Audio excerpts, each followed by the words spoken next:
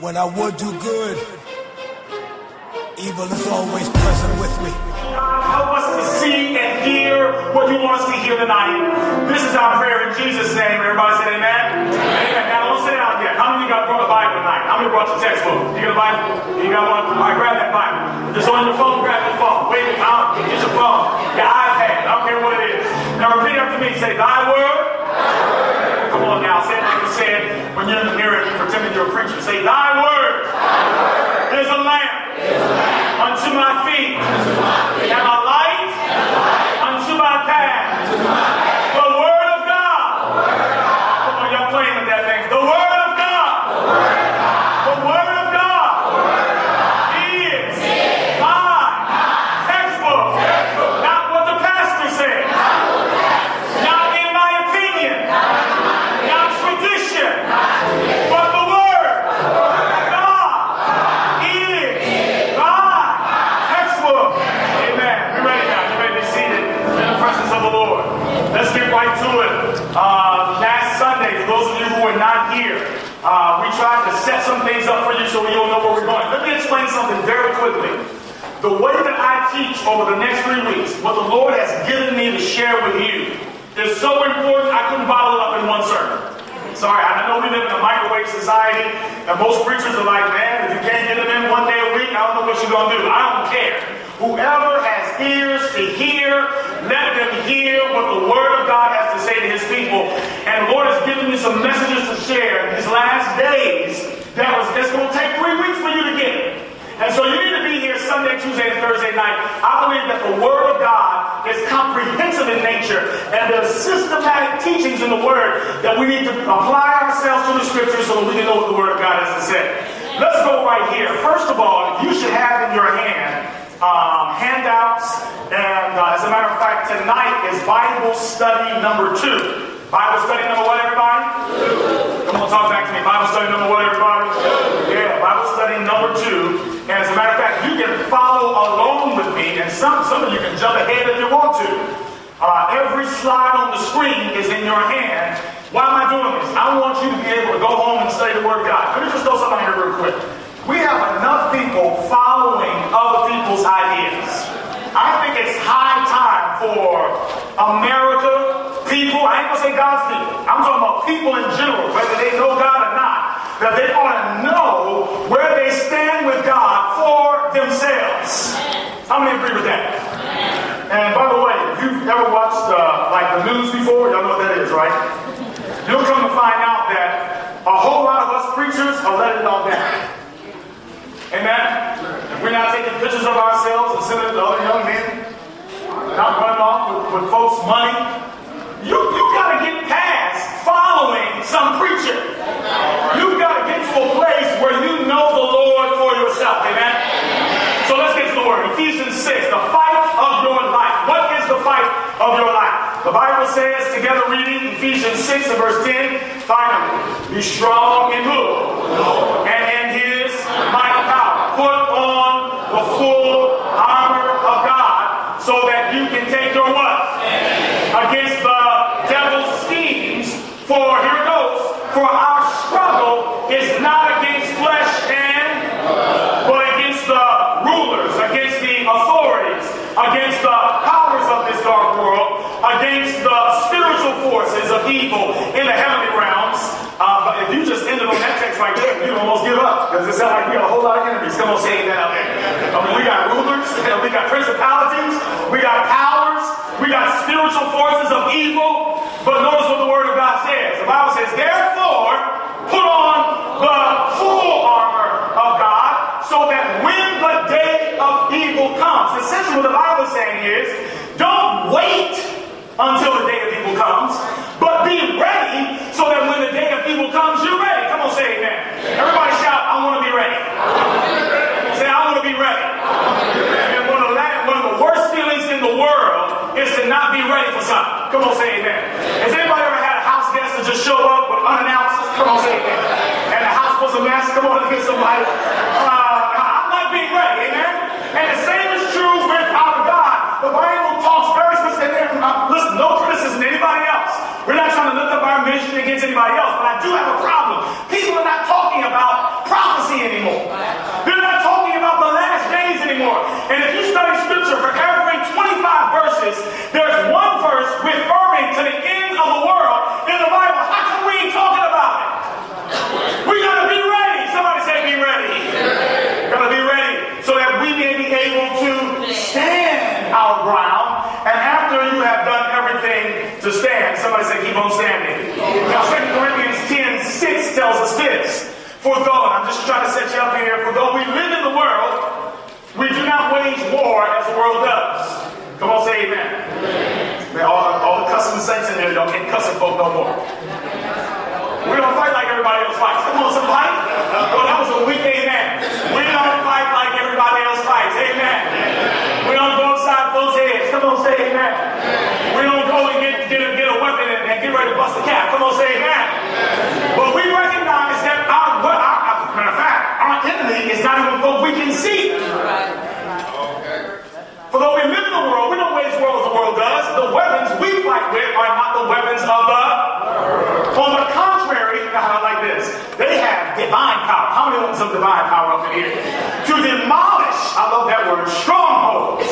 We demolish arguments and every pretension that sets itself up against what? I'm just going to end it right there. This is what the fight is about. There is a fight, a supernatural fight, that you cannot see with your eyes. You cannot feel with your hands. And it's essentially designed to do one thing. It's designed to rob us of the knowledge of God. Period. 1 Timothy 6 tells us what kind of fight we have. Wow! I mean, when I saw this, I was just like, that's it. That's simple. That's simple word. What is the fight? It's the good fight of what? Anybody out here honest enough to admit you fighting for your faith every day? Can I explain what that means? I'm not talking about fighting for your denomination, fighting for your belief system. I'm talking about fighting to just trust God. Come on, say amen and hear somebody. Oh, some of y'all were struggling with a little financial issues, and you were hoping that the IRS giving you some income tax was going to be the answer to your problem. How many know that refund check ain't going to solve everything? Say amen, somebody. Hey, but check this out. Listen, our fight is not financial. Our fight is a fight of faith. And can I just throw this out here and say in my notes tonight? But if you have faith, you don't need nothing else. Oh, no, for real. Because faith is what gets you whatever you need. Oh, y'all not hearing me tonight. If you have faith, then you don't need stuff that the world has, because your faith will produce what you need. What we need as a body of people is we need more faith in God, but you cannot have faith in somebody you don't know. I ain't talking about going to church. Going to church don't mean you know the Lord. Come on and get somebody. Huh? Your grandmother being a deaconess in the church don't mean you know the Lord. Come on in. I don't care what day you got baptized on, or who you're acquainted with, who you're affiliated with. Let's be real. At the end of the day, John 17:3 says this. He says, and this is eternal life, that they might know you. Oh, gosh, help raise up a generation of people who are sick and tired of just doing church, but who actually want to know God. It's a fight of faith. Somebody say it's a faith fight. Come on, talk back to me now. I'm giving my all up here. Come on now, it's a faith fight. If I lose some energy, y'all gonna lose some too. Come on and hear somebody. I gotta go home sweaty at night, so y'all can leave at least with a little perspiration. Say it's a faith fight. Yes, it is. Now let's review. For those of you who missed last Sunday, real quick, here it goes. This past Sunday, we talked about the assassination of God. And what we essentially tried to suggest to you, number one, is that the first fight started where? Stay with me, stay with me, stay with me. The first fight started in heaven. Second thing we learned is that Lucifer, who was like, okay, can I explain this, y'all? There was Father, Son, Holy Spirit. That's God. Come on, say amen. They're all on the same, they are three in one. They make God. I don't know how you do that, but it is. Now, God was the supreme governor of the universe. Under that God, the next person in command was Lucifer. But he got full of himself. Generally, that's what happens to people who are next in power. They start thinking it's all about them. Come on, here, somebody. And then he got full of himself, the Bible says, and he deceived. You can look back in your Bible studies on your own. And he deceived. Now, this blows my mind. I don't have time to get into it tonight. But he deceived a third of the angels. We call them now demons. Demons, Satan. There used to be good angels who worshiped God, but they got full of themselves and they lost their way, and now they have one goal in mind, and that's to kill God. Number 4. So what happened to him when he showed up? Come on, ain't God bad? Come on, say that. Listen, and by the way, the Bible says it was war in heaven. The Bible says it was a fight. Well, this is going to explain something to you. All right, now y'all ready for this? Like, it wasn't no competition, though. For real, man, it wasn't like God was like struggling. I mean, get that picture out of your mind. Like God was struggling. What he was struggling for, because it was not a physical fight, he was struggling not to zap Satan and just straight up kill him. But if he would have straight up just killed him, then he would have left an impression in the minds of all the people who were on the fence that maybe God is unfair. Maybe he is mean. Maybe he does throw his weight around and is not really a God of love. So God said, you know what I'm going to do? I'm just going to kick him out. How many of y'all ever had some kids? You don't have to raise your hand. Come on. You raise it anyway. You got to witness it. Come on, say amen. He said, Pastor, when you say I'm going to raise my hand on that one. I got to get them up in the air. Get them up in the air. How many of you got some kids that if you ain't kicked them out yet, you thought about it? Come on, say amen. And if you ain't thought about it at one point, you working on it right now. Come on, say amen.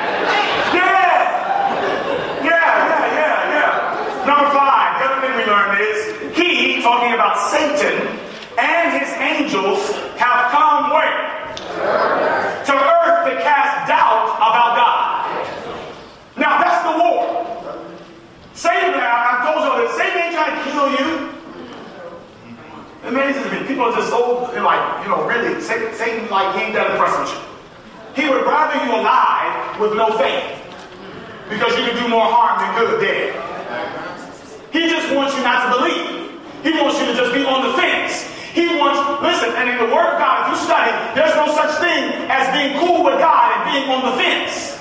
You either got to be with God or against God. And Satan wants to keep people on the fence with no faith, with no power, with no knowledge of God. And if he has you there, then he has done his job. He wants to cast doubt about God. He wants people to think against God. He wants people to think that God does not care for them. Number 6, can I tell y'all why he hates you though? No, I love sharing this. Y'all stay with me tonight. Oh, Holy Spirit, help me teach this thing. You know why Satan hates you so much? Because you remind him of God. Oh, put your hands together and give God praise on that. Oh, come on in here. Listen, I know y'all don't know who's mad, but come on. Y'all gotta rejoice on that. In a society where people think so less of themselves. And look, man, I know you might be just a few pounds overweight. Come on, say it to me. I know you may not like the way your eyes work. I know you may not like your hair texture. I know you may not feel good about yourself, but understand, it's not about the outside that is impressive or unimpressive to God or Satan. But every time Satan sees you, you remind him of God, because the Word of God says, even as messed up as you are, you were created in the image of God. And Satan knows the way that I can get at God. He said, I can't fool with God. Anybody ever been there before? I can't do nothing to Daddy, but if I want to get to Daddy, I'll get to his kids. You know how folks are. Come on, black folks, talk to me in here. Said, man, you can talk about me like a dog. You can talk about other people, but when folks start to mess with your family, come on in here, somebody. Come on in here. Family folk, I've seen folk that can't stand each other. Brothers and sisters that fight all the time. The minute an outsider comes in and tries to stir up trouble, come on in here, somebody. Don't fool with family. And that's what God is saying about us. The enemy is trying to fool with God's family, because the enemy knows if I can fool with God's family, then I can probably get to God. I can't wait to tell you on Thursday night how his plan got foiled. All right, so here we go. The Bible describes how Satan works. Satan ain't no joke. He is a liar and the father of lies. Do me a favor, for the sake of the screen, let's turn off some of those spots up there so they can be just a little bit more clear. He is a liar and what, everybody?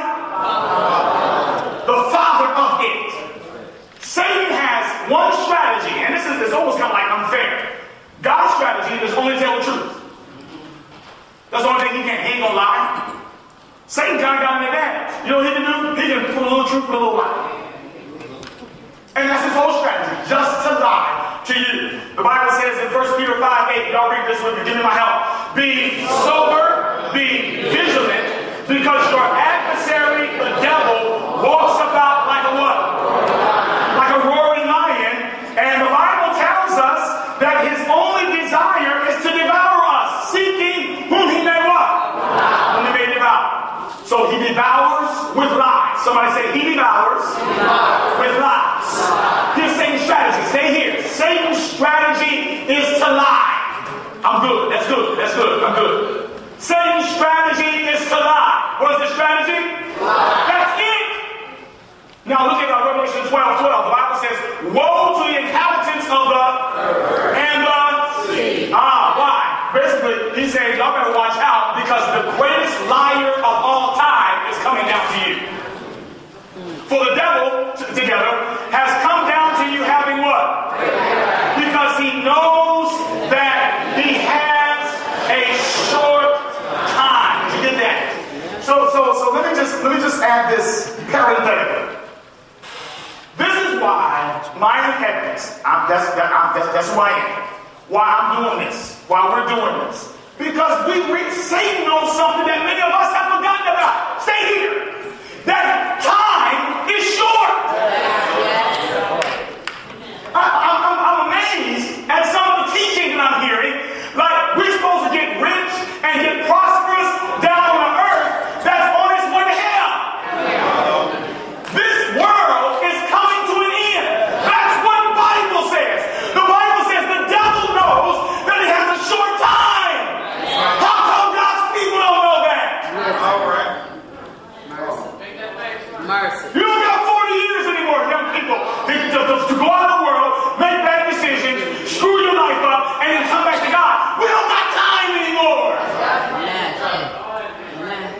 Somebody shout short time. Now, what is Satan up to? Oh, I'm going to shout on this tonight. So, y'all going to hold me down a bit. This is no joke. This is personal right here. Oh, I can't wait to testify. Revelation 12:9 says, so the great dragon was, come on somebody, cast out, that serpent of what? Called and who does? He deceives the whole world. He is a liar and the father of lies. Thank you, Pastor. So watch the word. Watch what he's trying to do. Are y'all ready for me to expose him? Oh, yeah. Now, how does the sin thing get started? Any sinners in here, by the way? Yeah, that's right. Yes, you are. Yeah. And guess what? You don't even have to do anything wrong to be a sinner. Yeah. Sin is not a deed. Sin is a way of thinking. Yeah, watch this. 1 John 3:8 says, the one who does what is sinful, oh, stay here. Watch this now. The one who does what is sinful is of the devil. Because the devil has been sinning from the what? So check this out now. So sin started with who? Talk back to me now. You got the right answer. Sin started with who? Started with the devil. Alright? Watch this now. Now let's go to the next verse. Ezekiel 28:15 tells us how it got started in his heart. And what I'm revealing to you now is if you see the way sin began in him, you'll see how it'll work in your own life. Listen, you can't fight an enemy if you don't know what you're fighting. By the way, can I throw something out here real quick? I'm going to deal with this in a couple weeks. But the devil's not your greatest enemy. You are. Yeah. Ezekiel 28:15. Help me now. You were perfect in your ways. Talking about Satan. From the day you were what? Till iniquity was what? Found in you. And then Isaiah 14:12 adds on to that and says, how are you fallen from heaven, O Lucifer, son of the morning? How you are cut down to the ground. Now watch this now. How did he get cut down? How did sin get in him? For you have said in your what? Sin is a heart problem. It amazes me. People see the deeds of folk and say, oh, look what he did. And I'm just going to keep picking on this guy because I know he's notorious at Cleveland. Anthony Sola. I mean, he's like the baddest person in the world. He's done some egregious thing. There may even be people here tonight that were affected by the things that he did. But can I tell you something in here? According to the scriptures, Anthony Sowell is not more guilty of sin than the rest of us in here. God does not look at one sin and say, boom, that's big, and look at another sin and say, ooh, that's small. All sin killed God, and all sin is from Satan. And when sin gets in our heart, God has wanted you to get it out. For you said where? In your what? I will ascend to heaven. I will exalt my throne above the stars. Oh God! Lord have mercy. This is a bold dude. I will be like the Most High. Sin starts with I. Is that clear? Every dumb thing I've ever done, and the stuff I didn't know I did that was dumb, I got one thing in common. I. Somebody shout, Lord, help me with I. Woo! Now, what does the Bible define sin to be? The Bible says in 1 John 3:4, everyone who sins breaks the what? In fact, the Bible says sin is lawlessness. In other words, sin, can I simplify this? Is when we go against what God said. Amen? Amen? And can I put this out here? The law of God is whatever God said. Let me illustrate. In my house, come on somebody, me and my wife are law. And my children are our subjects. Come on here somebody. And whatever I say, thank the Lord, it's a law. Come on in here somebody. If I say it's time to get up in the morning, somebody shout, it's law. If I say it's time to take out the trash, somebody shout, it's law. If I say go and go butt to bed, how many know it's law? Hey, because guess what? It's my house, and I can determine what the rules are. But notice this, I'm not just bossing my kids around. I set laws in place because I want my kids to grow up and be successful. My kids don't understand now why the laws are in place, but they don't need to understand. All my kids need to do is trust me that I know what I'm doing. I go in this world. Yes, sir. The opposite of sin. What is the opposite of going against what God said? Romans 13:10 says, therefore love is the fulfillment of the law. So quick quiz. Sin is breaking the law. What is the fulfillment of the law? Let's do it again. Y'all know my point now. Sin is the breaking of the law. To fulfill the law, I must have. So the opposite of sin is. Here we go. Are y'all ready now? So watch this. So what is Satan really against God about? Satan hates God's love because God's love is his law. When I tell my son, Lord have mercy, can I tell you, I don't have time to tell a story. But my kids have done a few things. Come on, say amen, just like you have. Well, don't look at me like you all pious. Your kids have done some stuff too. Come on, say amen. Yeah. My kids jumped out the window on the second floor a little while back. Some of y'all know that. But I had set a law in place. And, well, I don't think I really had to. Do not climb out the second floor of the window. When we're on our way to church, we take the stairs and the door. Come on, say it to somebody. There's no need to jump out of the window. And so that was a law in place. But because they broke the law, my son was hanging out the window on the second floor and cried out, Daddy, save me. Come on, hear somebody. And even though my son had broken the law, my daughter was hanging on to his wrists. Oh, mercy. But guess what? She couldn't hold on forever. Somebody bigger than them had to come in. And even though the law was broken, somebody had to come and save them from themselves. But this is the point I'm trying to make. Satan knows if I can confuse them about what God requires, then they will not be saved. And so what God says is if I can instruct them on what my law is, then they can be saved. So Satan's job is to keep us from doing what God said. All right, watch this. 1 John 5. The Bible says this is how, in verse 2, the Bible says this is how we know that we love the children of God. By loving God and carrying out his commands.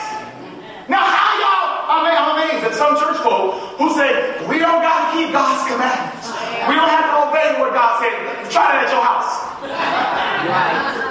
No, try that at your house. Imagine somebody come up in your house and you got rules that you will not come in my house and wear shoes.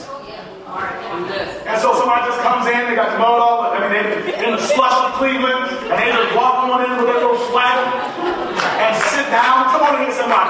Knock stuff down. They don't care. They just sit up there and do their thing. How many of you going to be fit to be tied? Translation, you're going to be upset. Come on in here, somebody. Basically, they have broken the law. And it's not that you're mad at them. It's just that I have set up laws. Understand, God is not, he ain't just sitting back saying, do whatever you want. Go wherever you please. He has set laws in place so that he can preserve happiness in our lives. And when we go against what God says, there is a price to pay. The Bible says, verse 3, in fact, this is love for God, to keep his commands. And his commands are not burdensome. John 14:15, Jesus just flat out lays it out. Jesus says, if you love me, do what? Come on, talk to me now. Do what? How many agree, at least at this point, that we ought to be serious about trying to do what God says? Okay. I hope y'all keep agreeing as we keep going. Because see, the issue is it's easy to obey God when it looks like it's favorable to our comfort. But the minute God asks us to do stuff that interferes with our lives, that's when we start listening to the devil. Did God really say? So what does Satan say? This is what he says. Now the serpent was more crafty than any of the wild animals the Lord God had made. And this is what Satan does every time. He said to the woman, did God really say? So in other words, what I'm making is Satan's number one job is to get you to doubt what God said. Summary. Here we go. Satan hates God's what? Love. And his commandments equal. And Satan wants you to do what? That's it. Romans 14:23 says, and everything that does not come from faith is what? So what is the fight of your life? The fight of your life is the ability to trust what God said, even though what God said doesn't make sense. And can I throw something to you real quick? If I throw it out, will you catch it? Will you catch this one? I guarantee you, stay here. Follow me just for a second. I promise you, and I'm speaking from personal experience right now, that if you follow God, God is going to ask you to do stuff that doesn't make sense to you. The Bible says his ways are not our ways, nor his thoughts our thoughts. The bottom line is we can't understand the mind of God, so it's best for us just to shut up and do what God says.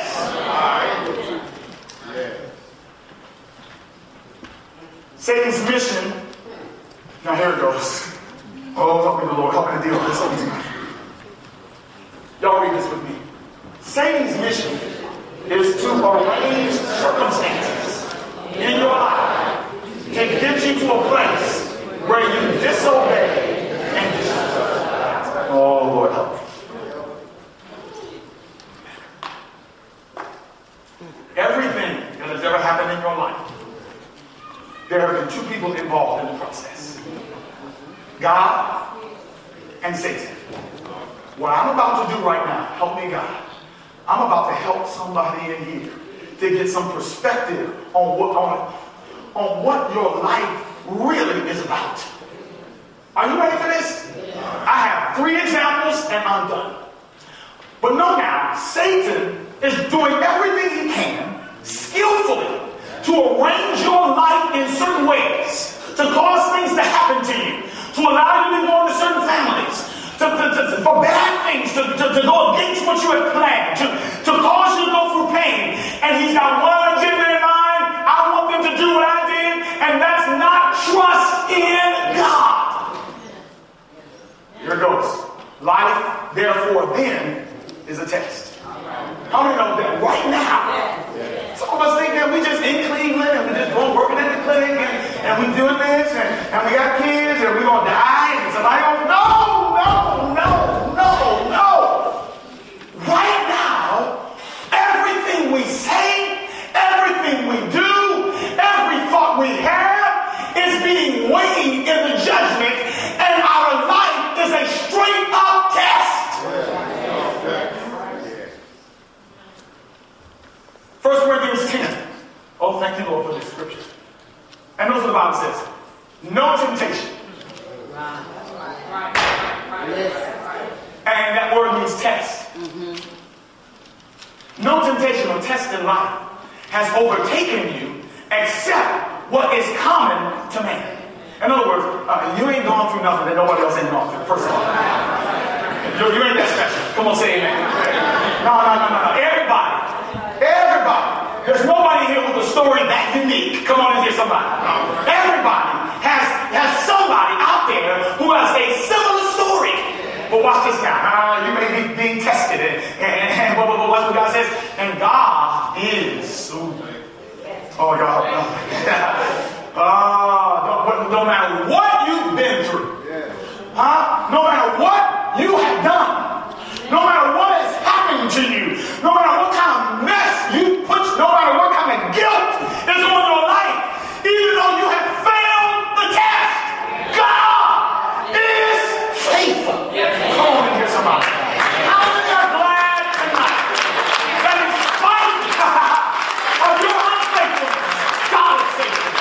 In spite of your inconsistencies, God is consistent. In spite of your lackluster lovelessness, God is exceedingly merciful and full of compassion, and He's faithful. And no matter what you're going through, no matter what you've done to get yourself in a position to go through what you're going through, God says, I will still be faithful. And watch this.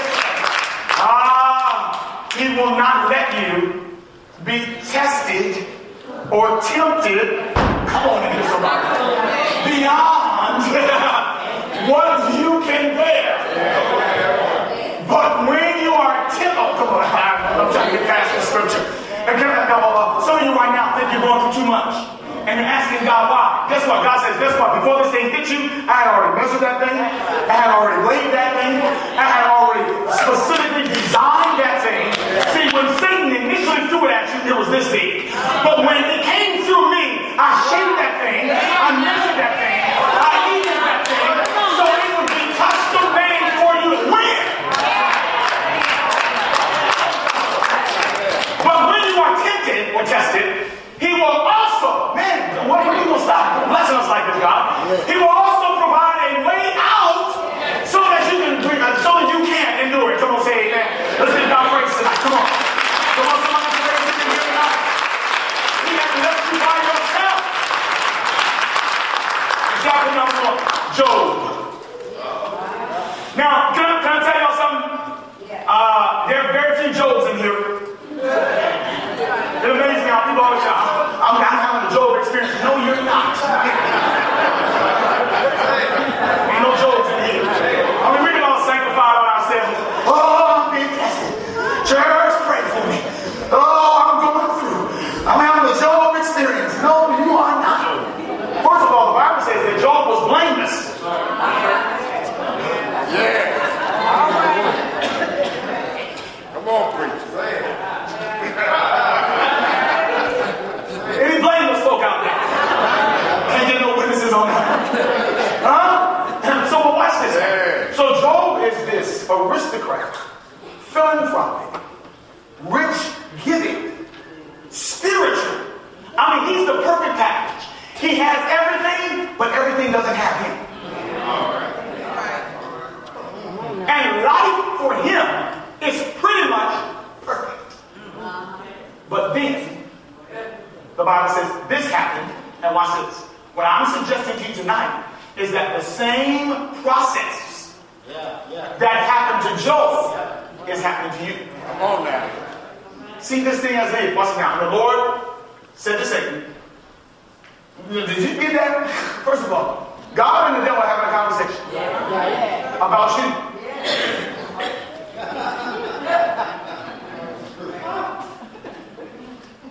And so God said, Satan, where are you coming from? Where you been? And Satan replies, from going to and fro on the earth, and from walking back and forth on it. In other words, I've been looking for somebody to fool with. And nobody really has tested me. The rest of them folk out there easy. Who you got, God? That's what this is conversation. Throw somebody at me that's going to test me. And then watch this. And then the Lord said to him, he said, he said, I got somebody for you. Have you considered my servant Job? That there's none like him on the earth. Come on, preacher. Hey, can we talk about this morning? Can we talk about it? How do you feel about God telling the devil, go ahead. There go Myron. Yeah. I'm big on him. I'm big on him. First of all, I want God to say that about me. Come on, say that. I'm glad you clapped. At this point right now, I don't feel like he's going to say that about me. Come on, say that. Woo! Thank you for mercy and grace. But God says, I'm not going to blame this man. He's upright. He's one who fears God and shuns evil. And then watch this. So Satan answered the Lord and said, does Job, however, fear God? No. In other words, look, now come on, God. You're going to throw this guy at me? This is easy too. You know why it's easy? Because, people only really serve you when everything's going well. Oh, come on, say amen, somebody. Folk really know how to pray when they lose their job. When folk get cancer, they start coming to church and fasting, praying, being nice to people. So Satan not making, he's telling the truth on this one. He's like, most of your folk don't serve you because of who you are. They serve you because of what you can do for them. So watch this. He says, I gotta move. He says, but do this, God. He says, now notice what's happening here. Satan is trying to prove to God that there are no good people out there that really love you. They're not out there. And if they do love you, it's for a reason. And so he says, but stretch out your hand and touch or take all that he has, and he will surely curse you to your face. And the Lord said, now I don't know about you, I don't want God to be like, well, no, you don't got to go that far.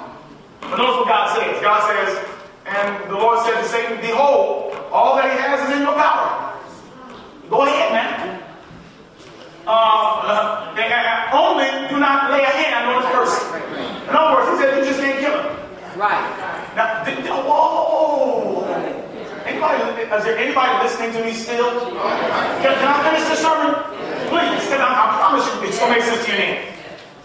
What God is basically saying to this guy, you can do whatever you want as long as his heart is still beating. Come on, preacher. Make it plain. Yeah. How many of y'all ready for a test? So Satan went out from the presence of the Lord. And then the Bible says that he lost all of his money, his cattle. Now, all this happened in one day. Yeah. Same breath, a storm came in and killed all of his children. And then the word of God says that after all the loss, his children, his money, his home, he had nothing. The Bible says, and see, this is how I know God knows what we can handle. Right. The Bible says, that Job said, the Lord gave, and the Lord has taken away. Blessed be the name Mercy of the Lord. Come on and hear somebody. And with that statement right there, what Job basically did was give the devil a hammer right in his mouth. Yes. Good. His whole premise was, the only reason why he slaughtered you is because he got stuck.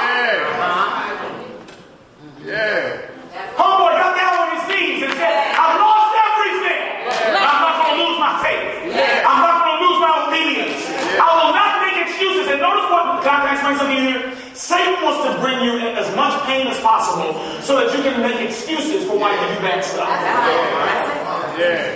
That's why you got molested. That's why the divorce happened. That's why you were rejected. That's why the murder took place. That's why the legal situation happened. All the negatives in our lives was Satan's attempt to throw all of hell's fury at us to get us so in pain so that we start saying, God, it's your fault. The Bible says in verse 4, yes, all that a man has, he will give for his life. So Satan said, all right, all I did was take his stuff. But watch this. He said, but now God, if you stretch out his hand, and touch his bone and his flesh, and he will surely curse you to his face. So in other words, he says, take his health. He says, and the Lord said to Satan, behold, go ahead, he's in your hand, but spare his life. Get him as close to death as you want to, but spare his life. Now, can I tell you something real quick? The disease that Job got was called boils. Now, boils in those days was the equivalent of getting HIV/AIDS today. People associated the disease with sinful activity. It was a disease of shame. Now, Job goes from being a man to being a person who's on the news and everybody's questioning whether he did something wrong. So not only has he lost stuff, not only has he lost his health, but now he's lost his reputation. Can I get a witness in here? My God.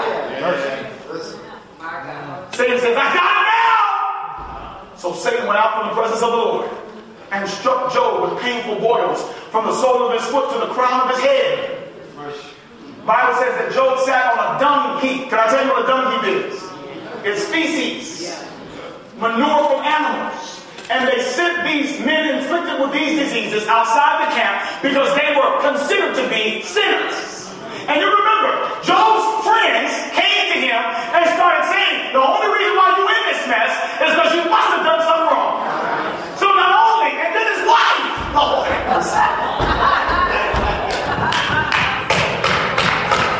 now Job was a woman, it'd be his husband. Come on, say amen in here.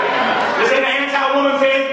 But check this, then his wife, after the homeboy gets sick and is there, almost dead, she said, curse God and die, you fool. So he's lost his money, he's lost his children, he's lost his health, he's lost his reputation, he's about to lose his mind, and he's lost the support of his own wife. In one day!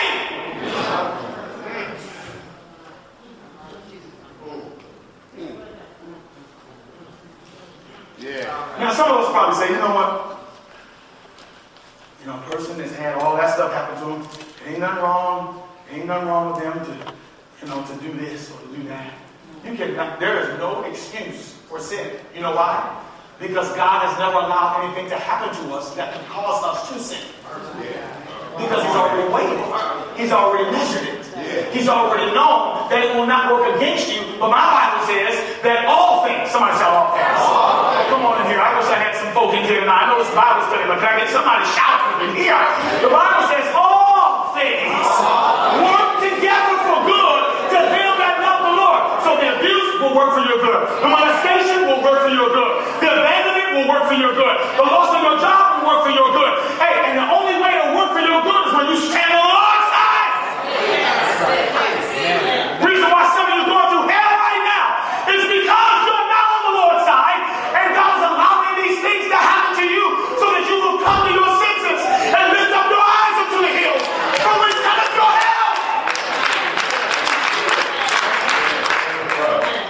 I'm just broke.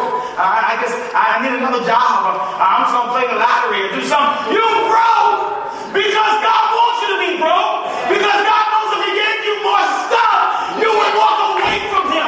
God has you where you are so that you can get close to him. Whatever happens in your life, whether it be bad or whether it be good, it has one job. Get them to me.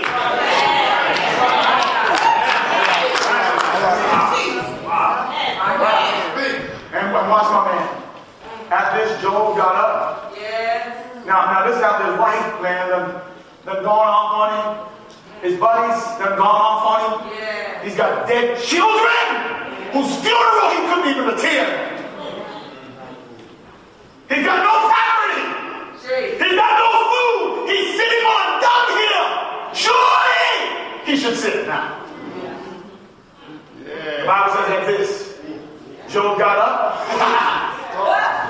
tore his robe, shaved his hair, and then he fell to the ground in worship. Come on, somebody. Woo! And the Bible says he said, naked I came from my mother's womb, and naked I will depart. The Lord gave, and the Lord has taken away. May the name of the Lord be praised. And in all this, Job again punched the devil in his mouth. That's how you get back at the enemy. By obeying God. That's how you stop his action. By staying with God. Well, I'm trying to bring this thing down to you. All the negative stuff happening in your life has one design, and that's to get you to focus on God as your problem rather than Satan. He doesn't want people to know it's all him. All right. Good work. The Bible says, in all this. Now, come on in here, somebody. Some of us, man, bounce the check and we start cussing. Somebody lied on you. So what? Who are you? Oh, they dogging me. So keep your head. Oh, my God. Can I tell the story real quick? You know, I tried to be a little basketball player back in the day. And you know, I kind of got in when it was all about trying to be fancy. I liked Dr. J. Some of y'all ain't know who that is. And, you know, then Jordan came along. It was all about being fancy and doing and looking pretty when you play golf. Yeah. It's all a little basketball team, man. And I remember I was going down. I'd stolen the ball. And I was striding down the court with grace. One of my little girlfriends was sitting in the stands. And I mean, in slow motion, I saw myself. I saw the crowd. I heard them shouting, "Go, Myron, go!" And I saw my girlfriend looking with admiration. And man, as I got to, I said, "I'm gonna show them tonight." I got to the rim and I wanted to do a 360. And somebody says, I turned in midair and spun and clutched and reversed and threw it up. And the ball was behind the backboard. I lost my way. And you know what my dad said to me in the stands? He got up out of the bleachers, walked onto the floor, and said, "Myron, keep your head." That's right. Yeah. Oh, I'll never forget that. Oh, that's a word for us tonight. All the stuff that's happening to you, stop acting a fool. Stop running from God. Stop disobeying His word. Stop sleeping around, shacking up, using up, shooting up. Come on in here. It ain't no excuse. It's all a trap to get you to focus on yourself instead. Keep your head. Somebody look at somebody and tell them, keep your head.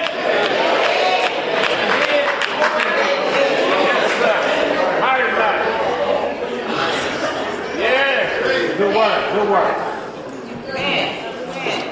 Yes. Last example. That's all right. Jesus. The Bible says I couldn't get Job. Couldn't get Abraham. Huh? I tried to get Samson, but even at the end of his life, he got messed up. He figured out how to hold on to it.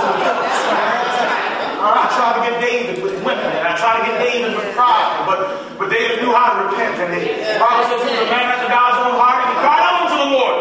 In his bed of iniquity, create within me a clean heart. Renew the right spirit within me. I tried Jeremiah.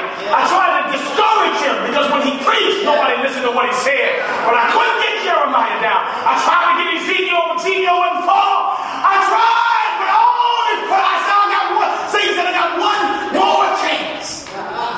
The little baby showed up in the womb of a virgin woman. And this time he says, I will really work on him because this time I'm going to become who I created.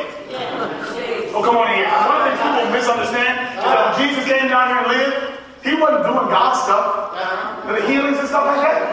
No, he wasn't doing that as God. He was doing that as man.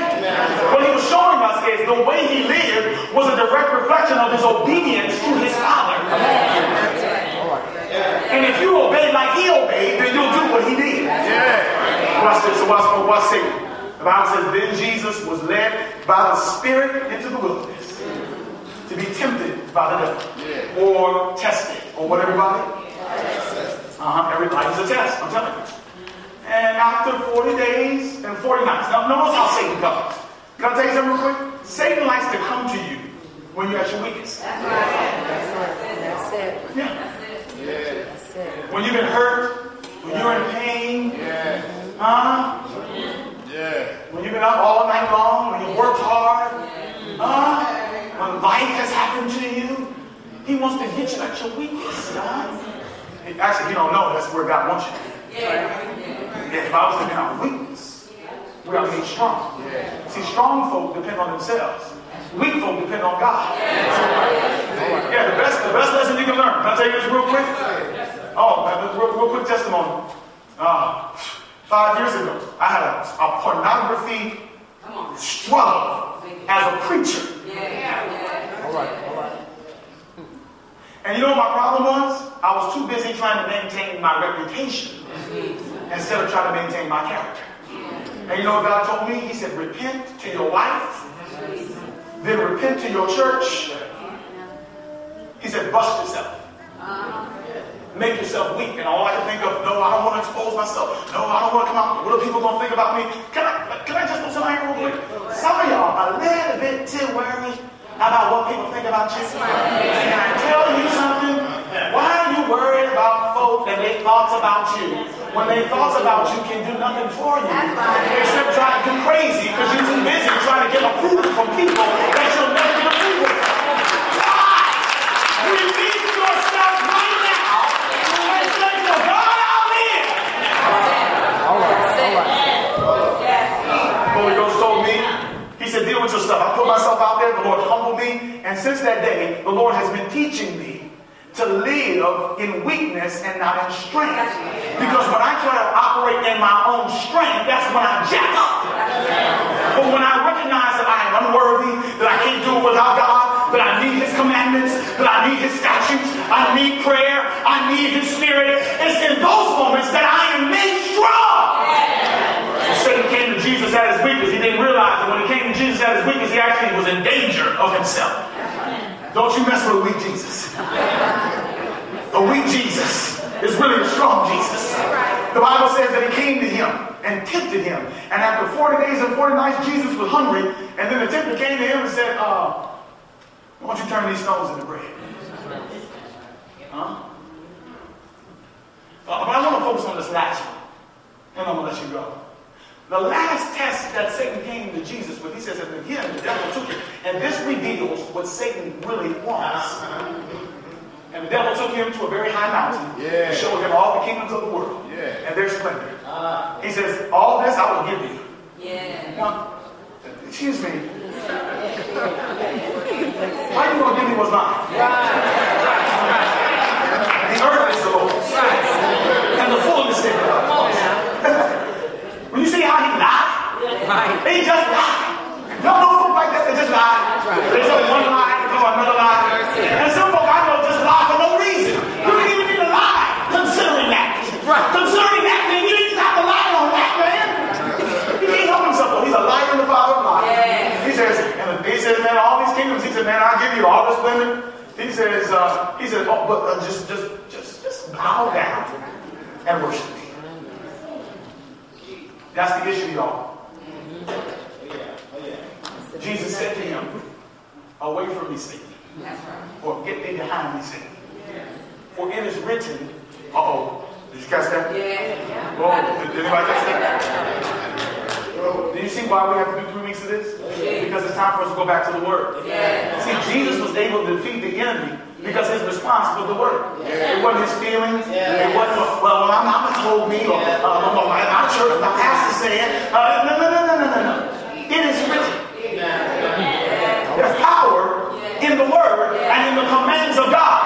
The Bible says that when we commit our way to the Lord, he will give us the desires of our heart. The Bible says that, he says, how shall a young man make his way pure? He says, by keeping the commands of the Lord. The power is in doing what God said. He says, it is written, worship the Lord your God and serve him only. Then the devil left him. Come on in here. Did y'all see that? The devil can't fool with the word. Yeah. The Bible says then angels came and attended him. My last example is you. Oh, yeah. I know you don't think you're Job, and you probably ain't Jesus, but I'm going to bet on you tonight. I'm betting that you are going to overcome. Yeah. I'm betting that you are going to win. You know why? Because I've read the end of the book.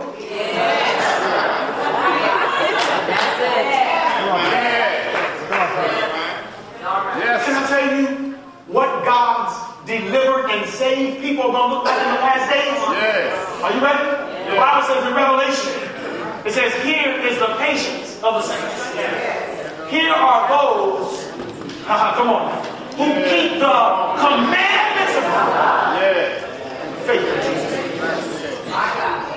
A profile of a person who's overcome the test is a person who takes seriously the commands of God. On this Thursday night, I'm going to share with you some commands that the enemy is specifically attacking because he knows if you can understand the principles of obedience, then you will overcome him every time. Listen to me. Listen, this ain't no joke. We are not fooling around with some pitchfork, red-headed, horns out of his head devil. We are dealing with a diabolical genius who is calculated, and he doesn't think in terms of a generation. He thinks, how can I destroy generations?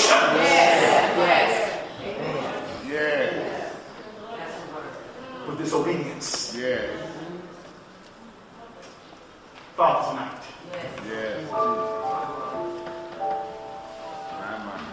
We have heard your word. And we see it now. Satan has one job to do, and he's trying to deceive the whole world to get us to not focus on what God said.